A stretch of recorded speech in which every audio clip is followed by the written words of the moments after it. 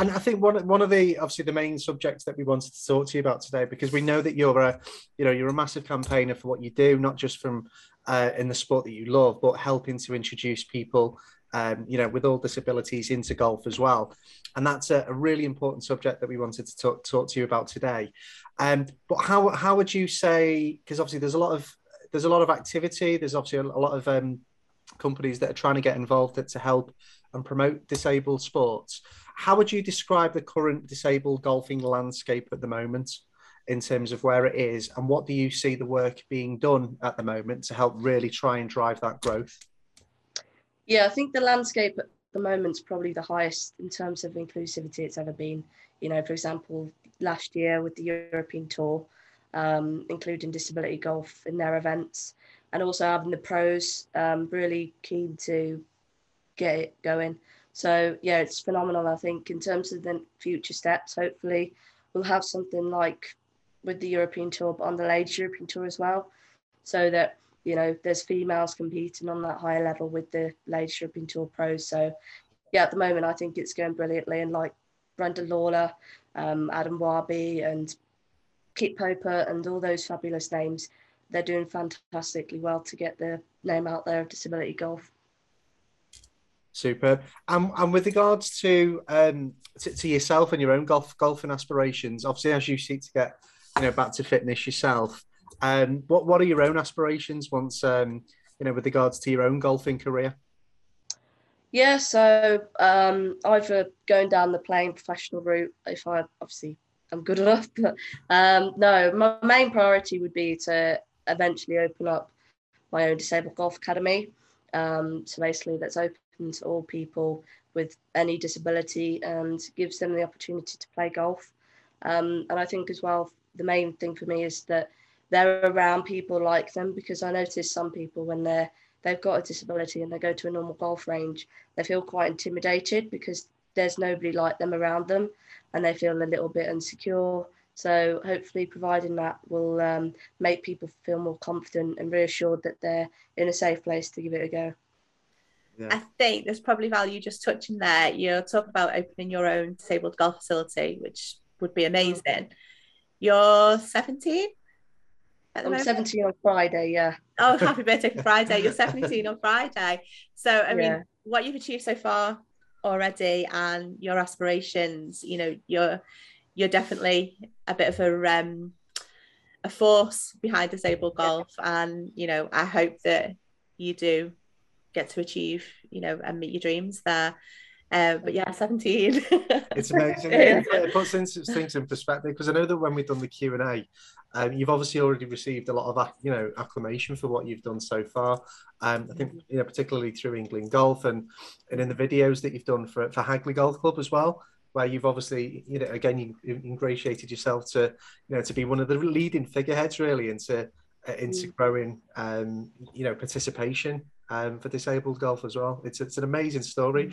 It would be really good on that subject to sort of, if we can go back a few steps, if we can sort of retrace your own entry into golf, and also as well it would also really be good to highlight the challenges that you've had along the way, and what's being done to help facilitate inclusion with regards to your own personal journey into golf too.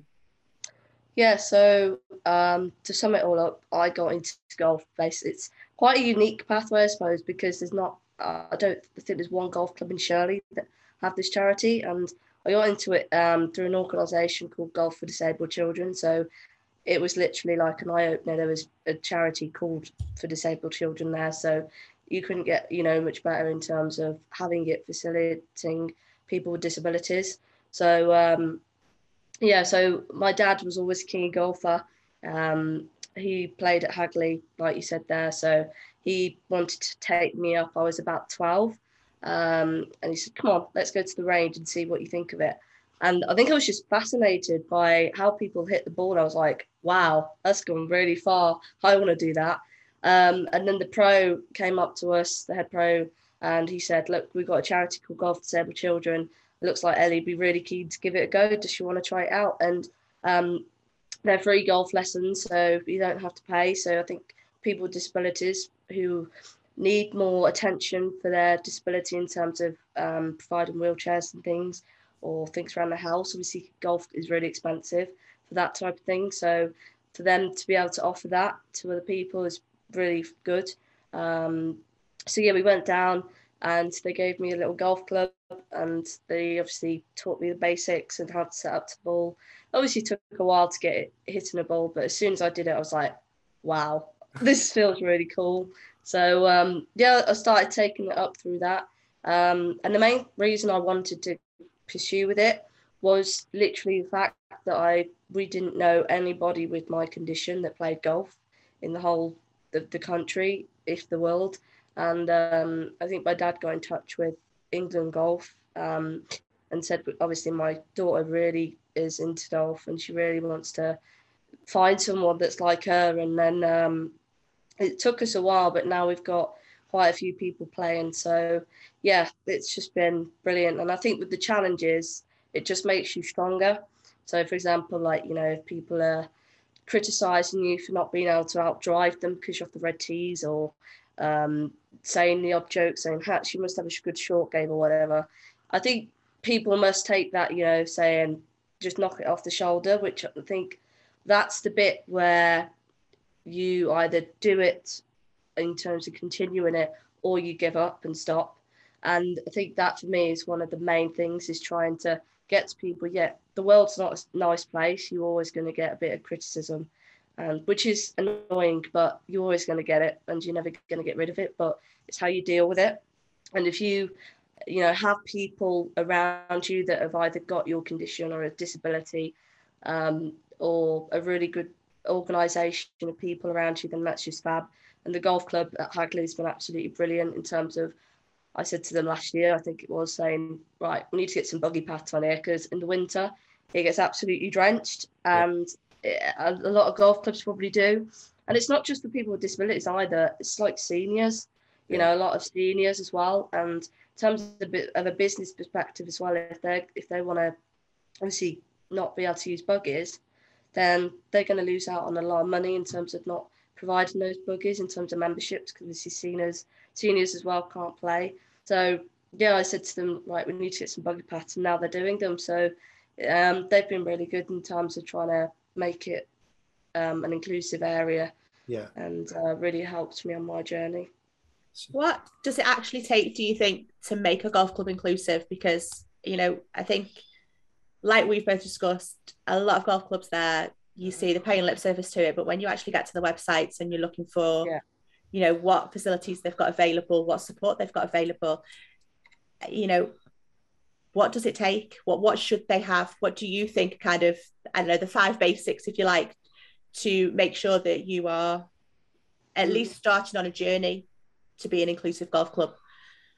Yeah, I think, you know, it shouldn't take somebody with a disability to say, right, you need to sort something out about this. It should be there anyway, ready. Yeah, it should be there anyway. So I think if it comes down to common sense and common knowledge, like if you're a golf club owner or an architect or whatever, and you want to make that inclusive and you want to take that next step, then it should be inside your heart thinking, yeah, I want to do something for this person. I want to do something for these people to make this golf club. And it's going to do your club good as well, because, you know, people are going to talk about it thinking, oh yeah, this club really had a good facility in terms of inclusivity. So it all comes down to the heart, and if you're willing to put the effort in to actually make it an inclusive place. With that in mind, and it's amazing to hear what your own experience has been with Hagley Golf Club. If you were to travel to golf clubs within a certain, you know, within a fairly close geographical location, what are how do they compare to what Hagley have done? And is there evidence already from the other golf clubs that I'm sure you've played in the local area, or even further afield, where there's still a lot of work to be done? And if so, what areas are there that they need to improve upon? 100%. I think Hagley is a great place in itself, and like I said, their facilities, they've got, you know, buggy paths now. They're trying to make the course just accessible for everyone. But I think in terms of when you go to another club, there are hardly any buggy paths, if not any. So You know, if I went to play that in the winter, they'd just say, sorry, we've got no buggies on, you can't come. And obviously I'd think, oh, okay, I'll just go back to Hagley then.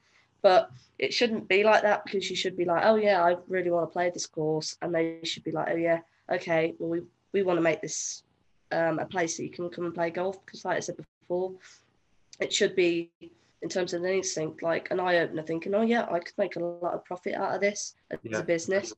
And also have a good name for our club in terms of saying, oh yeah, we've got buggy paths, we've got this, we've got that, to make it all accessible for you to come and have a good day here. But yeah, other clubs around here have hardly got any buggy paths, and like clubs that I've been to further afield are pretty much the same. So yeah, it's going to take a while, I think, but hopefully organisations like England Golf, the Golf Foundation, the RNA will try and get it out there, saying, look, you need to get buggy paths, you need to do this to make your club accessible.